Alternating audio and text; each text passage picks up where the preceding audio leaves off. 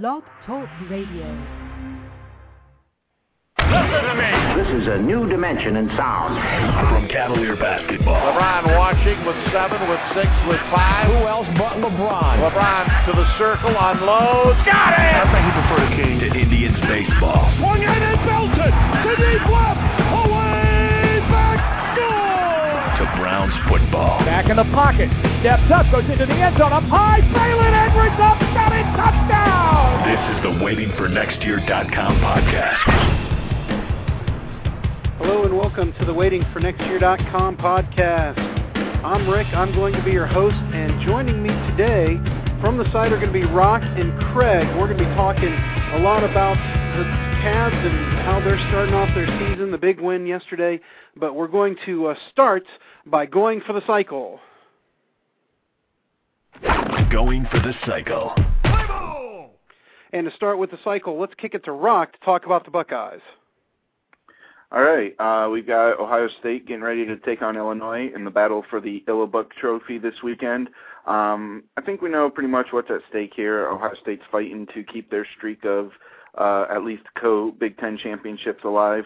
We'll be watching to see if maybe Indiana can pull off a miracle upset and beat Penn State and give us a chance to keep our streak of consecutive outright Big Ten titles alive. But I wanted to talk a little bit about recruiting and talk about what's going on as far as that's concerned. There were a couple developments here in the last week or two.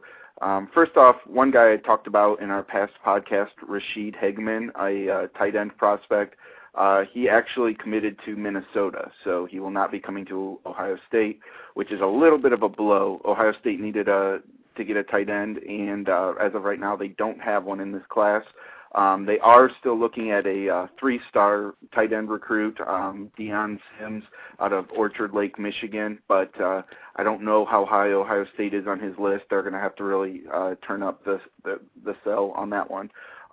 Another development was Ohio State lost a recruit, Bradley McDougald, who was a safety prospect out of Dublin, Scioto. He I guess it was maybe what you would call a mutual parting of ways. He's been injured all this year, or part of this year. He had a suspension. He switched positions.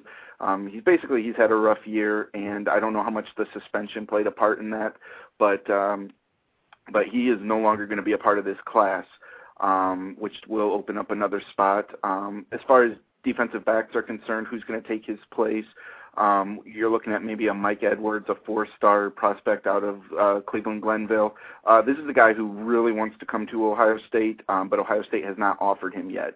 But if Ohio State does offer him a scholarship, he'll take it in a heartbeat. He really wants to come to Ohio State and be a part of this class. So I would say that might be the most likely place they go. A couple other recruits we'll still be waiting for. We've got 3 5-star recruits that we've offered who are still considering Ohio State, and those are Marlon Brown, wide receiver out of Tennessee, Marcus Hall, offensive lineman out of Glenville, and then Corey Adams, defensive tackle out of Scottsdale, Arizona. So those are 3 names you'll want to keep an eye on. I don't know how quickly any of those guys will make their commitments. They may all wait a while yet, but those are the big names that we'll be watching. I also wanted to talk about Ohio State basketball real quickly, since last night Ohio State played their first basketball game. It was actually an exhibition game against Walsh, who is a Division II NAIA team, and Ohio State beat them 90-63. Evan Turner had 17 points.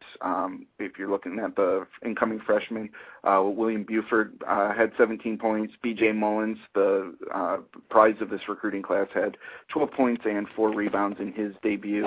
And John Diebler picked up where he left off last year, going 1 for 4 from the field. So no big change there. As I said, that was just an exhibition game, though. You don't want to read too much into it. The first real game comes next Thursday, the 20th, and that will be against Delaware State. So that's all I've got this week for Ohio State. And now to continue on with the cycle, let's send it to Craig for the Browns. All right, well, I'm going to bring up my script here. I think I'm the only guy who actually reads these things. But everyone is talking about quitting, so I'm going to talk about it too. First Jamal Lewis, then Josh Cribbs. This was followed up by Phil Savage and Romeo Cornell covering their butts by coming out and saying they didn't think anybody quit. I don't know about the rest of you, but the notion that any of these guys would ever quit just makes me ill. I know it happens in certain circumstances in the NFL. We all saw Randy Moss's career in Oakland, for example. At the same time, it's deeply disturbing to think that anybody would have the balls to quit when there's so many fans out there spending money year in and year out to be disappointed. Even last year's, quote, success for the Browns didn't even result in a playoff appearance. But Cleveland fans in particular never seem to quit.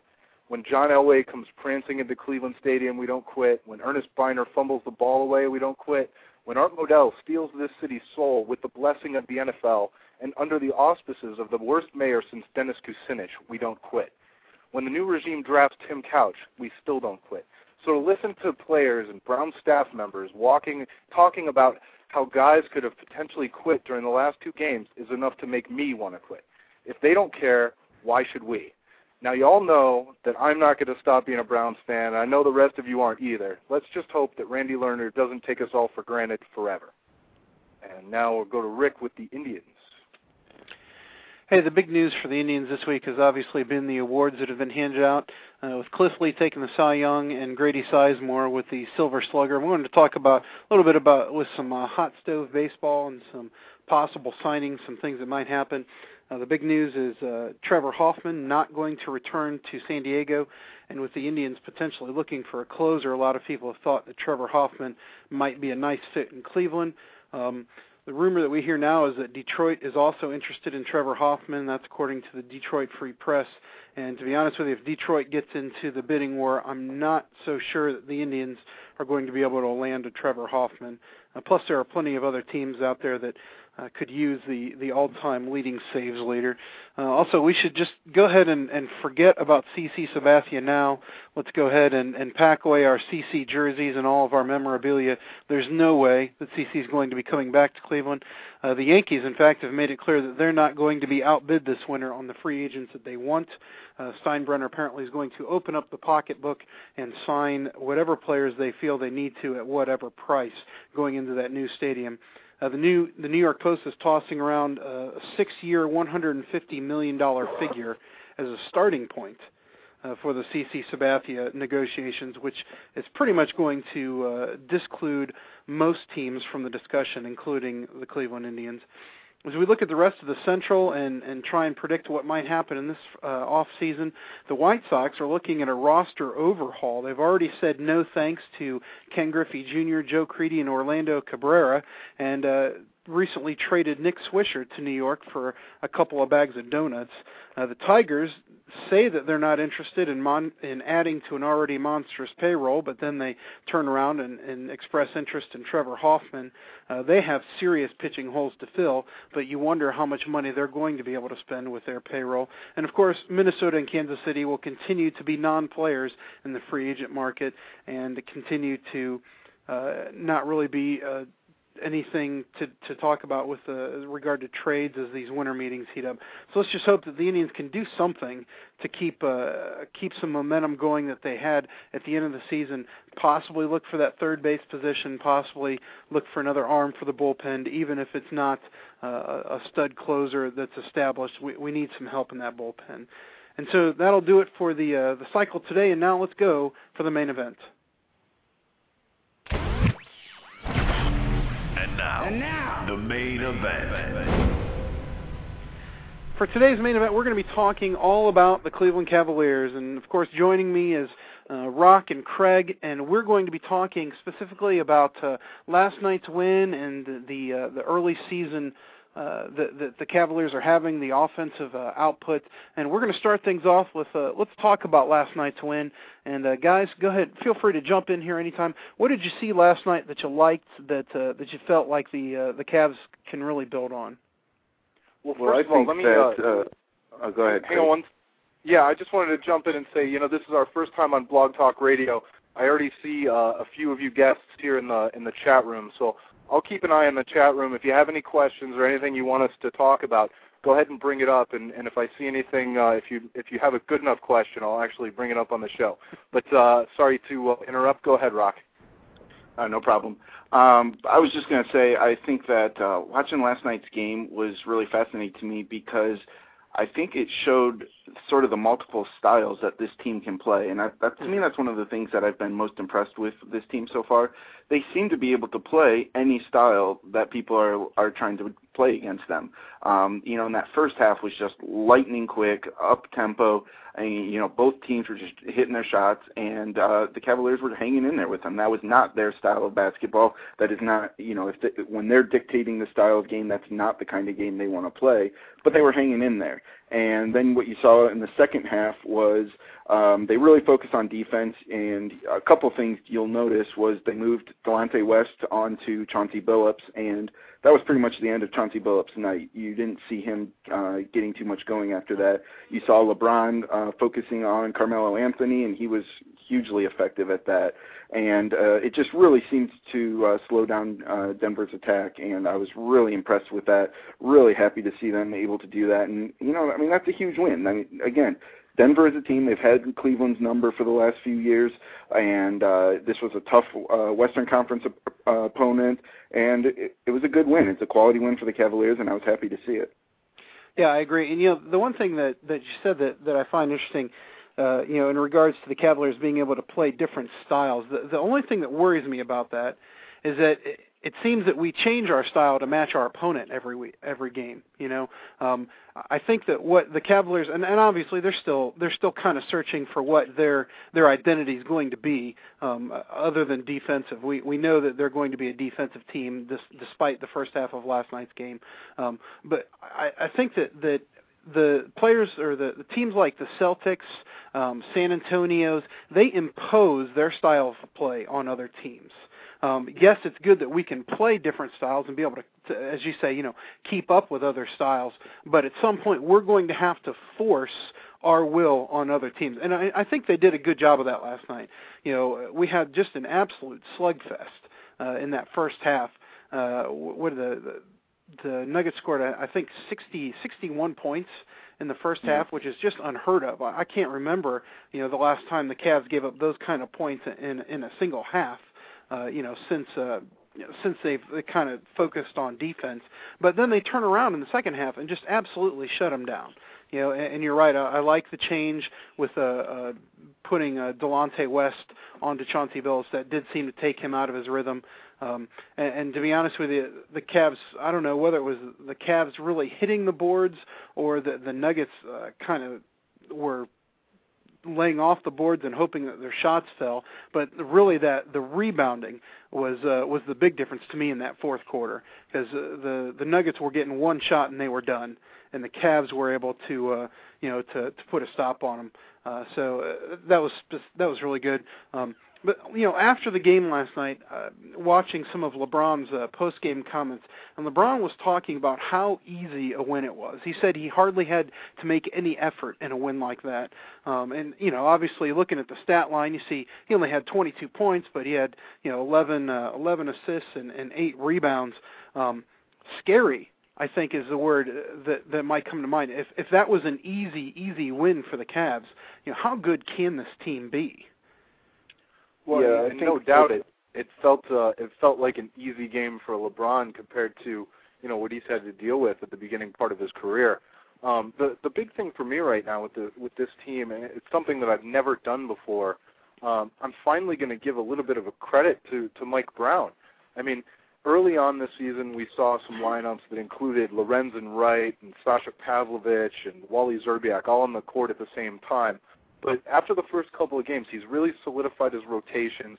He's had good rotations playing together.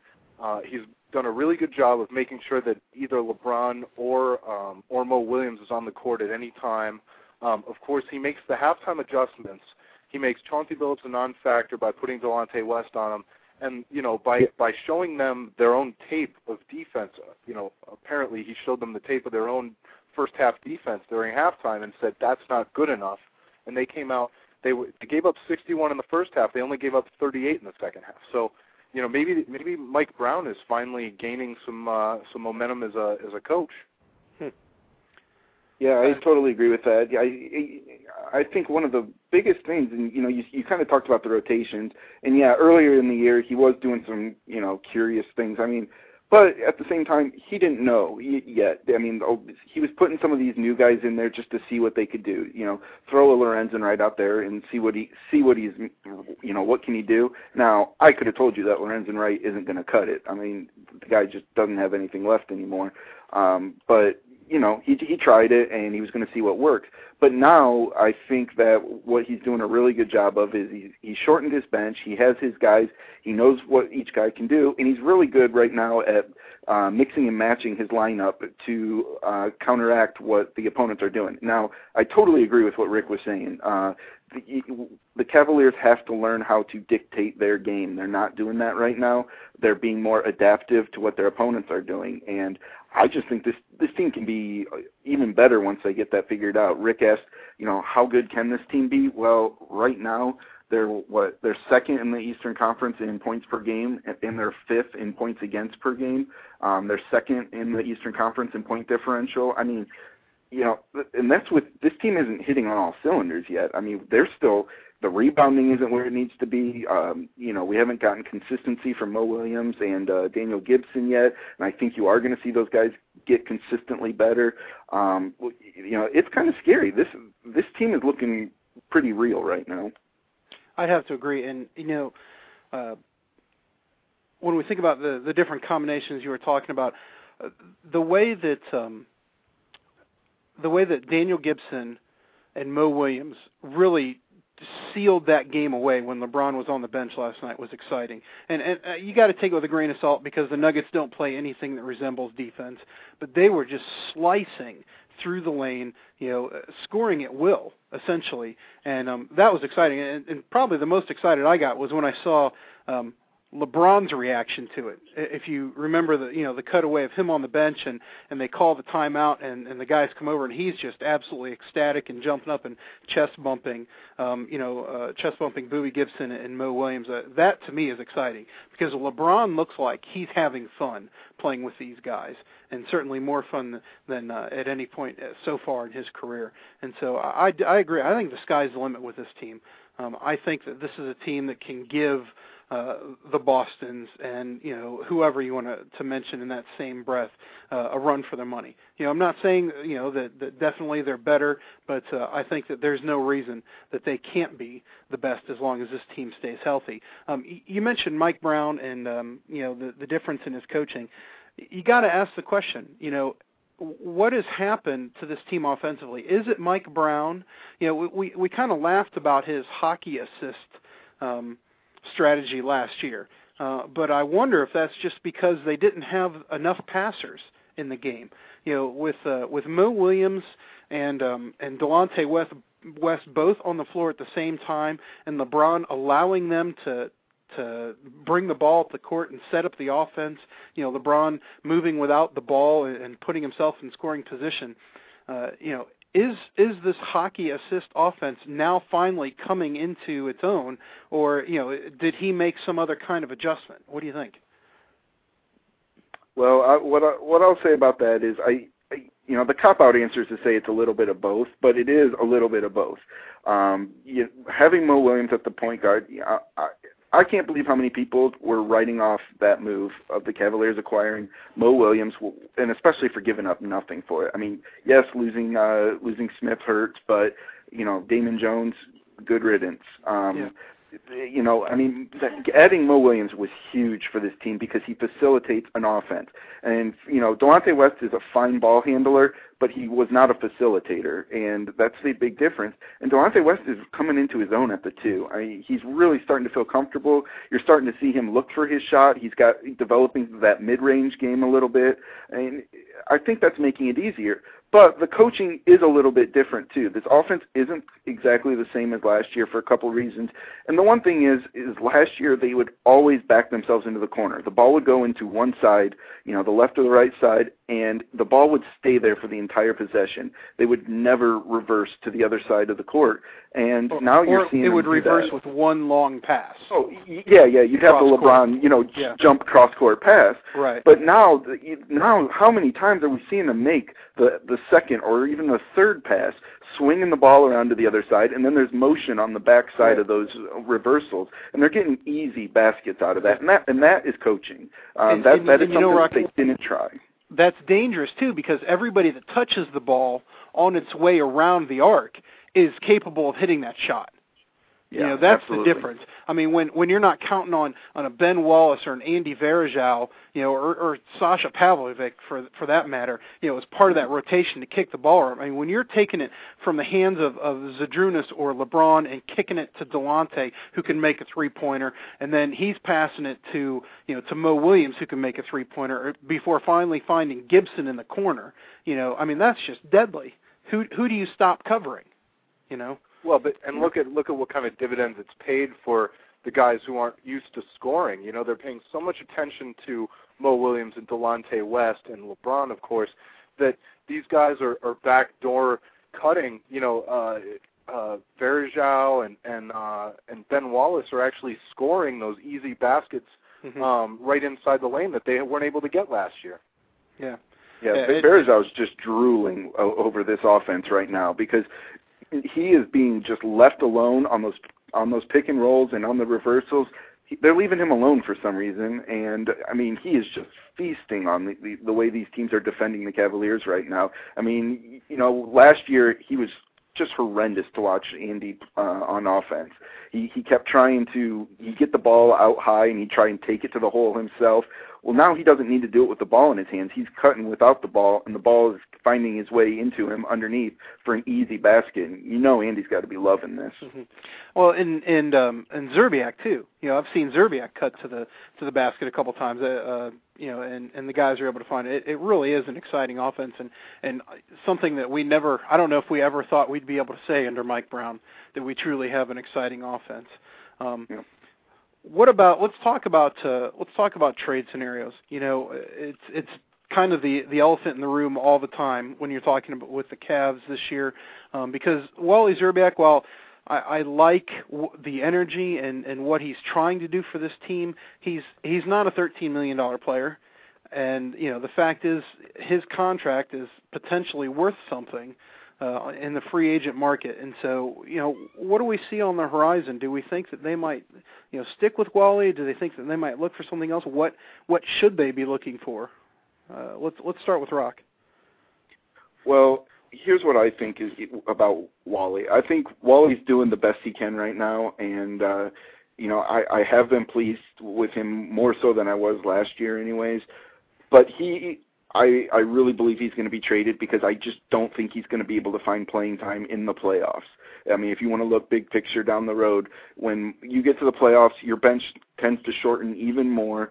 And in the playoffs, Mike Brown is going to put a premium on his guys that can defend. And, bless his heart for all of his effort, Wally cannot cover anybody. And so he's going to be a liability. That's just money sitting on the bench in the playoffs. So Danny Ferry's going to try to trade him. I really firmly believe that he's going to be looking for whatever he can get. I think his first option would be to look for a power forward, somebody that can help with get some low post scoring and some rebounding. That's what he's going to look for first. But if that's not out there, I wouldn't be surprised if he maybe brings in a small forward or somebody like that if he thinks he can help the team more so than Wally Zerbiak's going to in the playoffs. I think, too, part of it might be what happens down the road as far as, injuries. Because while everything's clicking on all cylinders right now, it wouldn't take but one injury to kind of derail the offensive train, particularly when we're talking about the big men. Andy really struggled coming back from his injury last year. Obviously, Ben Wallace has had injury issues the last couple of years. Zydrunas got hurt last night too. Yeah, well, the contusion, which the word I've got is that it's nothing big, and he should be fine. Yeah, but with Zydrunas and his, he's getting older, and his foot history. Even though he's been able to stick it out and play most of the games, and his back too, with an injury to any of those big guys, we could be looking at a little bit of trouble. And so I think that if anything else, might facilitate a need to trade Wally Szczerbiak later on. They've been talking all the time about McDyess and the possibility of the Cavs getting him with the mid-level exception. Don't know that he wants to sign with Cleveland. If I was him, I would certainly take a look at Cleveland over returning to the Pistons, but not sure that they're going to be in the McDyess sweepstakes. When we played Milwaukee the other night, we had floated around, a bunch of talk about, possibly Michael Redd, possibly some other guys on the Bucks roster. Ironically, I don't think we really talked about Mo Williams too much. But the one guy that's on Milwaukee's roster that I think would help this team is Charlie Villanueva. I don't know why, but every time I watch him play, it seems like he has an outstanding night offensively, and he's the type of player that I think would be a great find. Now, they're not going to be able to get Villanueva. He's too young. He doesn't make too much money, and so they're not going to be able to get Villanueva from Milwaukee. But that's the type of player that I'd love to see us get. Yeah, I think a lot of the trade situations aren't even. It's like the LeBron speculation. It's just too far away to even know. I mean, you kind of have to watch those standings, see who which team never kind of gets any kind of a grasp on a winning streak of any kind, who's got a lot of money just sitting out there. So we don't know, where the next Paul Gasol is going to come from, or which team is going to all of a sudden realize that they just need to dump salary because they don't have to stand a chance this year. So I'm just going to keep watching the standings and dream about which guy I can pick up. The name that came out the other day that I hadn't heard before, and like you say, you never know when the Paul Gasol is gonna come up. But the name that came out that I hadn't heard is Chris Kaman, and that possibly the Clippers would be interested in getting rid of Kaman. I don't know if that's how true that is, but Chris Kaman would be a guy that I would certainly not mind adding to this roster. Yeah, Amar at Cavalier Attitude wrote about that speculation, but in his scenario, he had the Cavs trading Ilgauskas for him, and I'm not in favor of that if that was going to be the case. But I mean, that's not going to happen. Danny Ferry is not going to trade Zydrunas Ilgauskas. Beyond just the personal reasons of them being, such good friends, right now Zydrunas Ilgauskas is the number 2 center in efficiency rating. I just don't see the need of why you need to get rid of that. I think Ilgauskas helps this team way more than he's hurting it right now. But if you could work out something else where you bring in Kaman in addition to Ilgauskas, then that's a very interesting piece that you're adding then. Yeah, and I certainly wouldn't want to subtract any of the major pieces that are in our starting lineup to get, again, with the idea of Paul Gasol, we're talking about a player that, trying to acquire a player for not much. Although, in fairness, his brother Mark is having a pretty good season for Memphis, and so even a guy that you kind of give up on is somebody that that oftentimes comes back to haunt you. Real quick, I know we got to get out of here soon. We were talking just IMing or whatever back and forth about J.J. Hickson. What do you think his future is this year, and what about his minutes? Do you see anything in his game that you like? There's a lot that I like about his game. And the one thing that I think I like the most is from the first time I watched him play, going back to his summer league, he was absolutely clueless on defense. He had no idea what he was doing out there. You saw it in the preseason with the Cavaliers when he got in. He didn't understand Mike Brown's defense. He's getting better. He's by no means a good defensive player yet, but at least he's showing improvement, and that shows that he is learning it and picking it up. which will increase his minutes. Now, you've seen the last couple of games. His minutes are going up now already. And I think some of that is because I think Mike Brown is frustrated with the rebounding of this team. They are not rebounding very well right now, and I think he's trying to get Hickson in there to see if Hickson can increase the rebounding. Offensively, he's still a work in progress there too. I don't know that the team really trusts him that much yet. You see when he gets in, he is working hard. He's posting up down low, but the guards don't really seem to be looking inside to him too much when he's out there. So I think that's just a thing. It's just going to take time for the guards to get used to him and to start to trust him. But he shows he's got some skills. And when he gets in there, he's aggressive. His energy, you're never going to question his energy and hustle. It's just a matter of time and him learning the pieces. But I think he can get to the point that he can have minutes on this team down the road. Good. Well, I think that about wraps up our time here. We appreciate you guys listening to us, and we promise to do better next time, and we hope that you'll join us for another WaitingForNextYear.com podcast. My thanks to Rock and to Craig, and we will catch you later.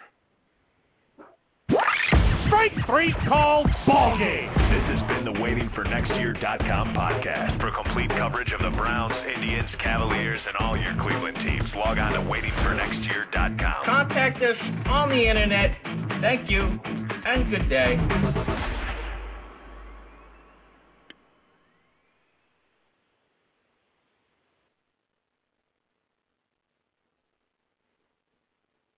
So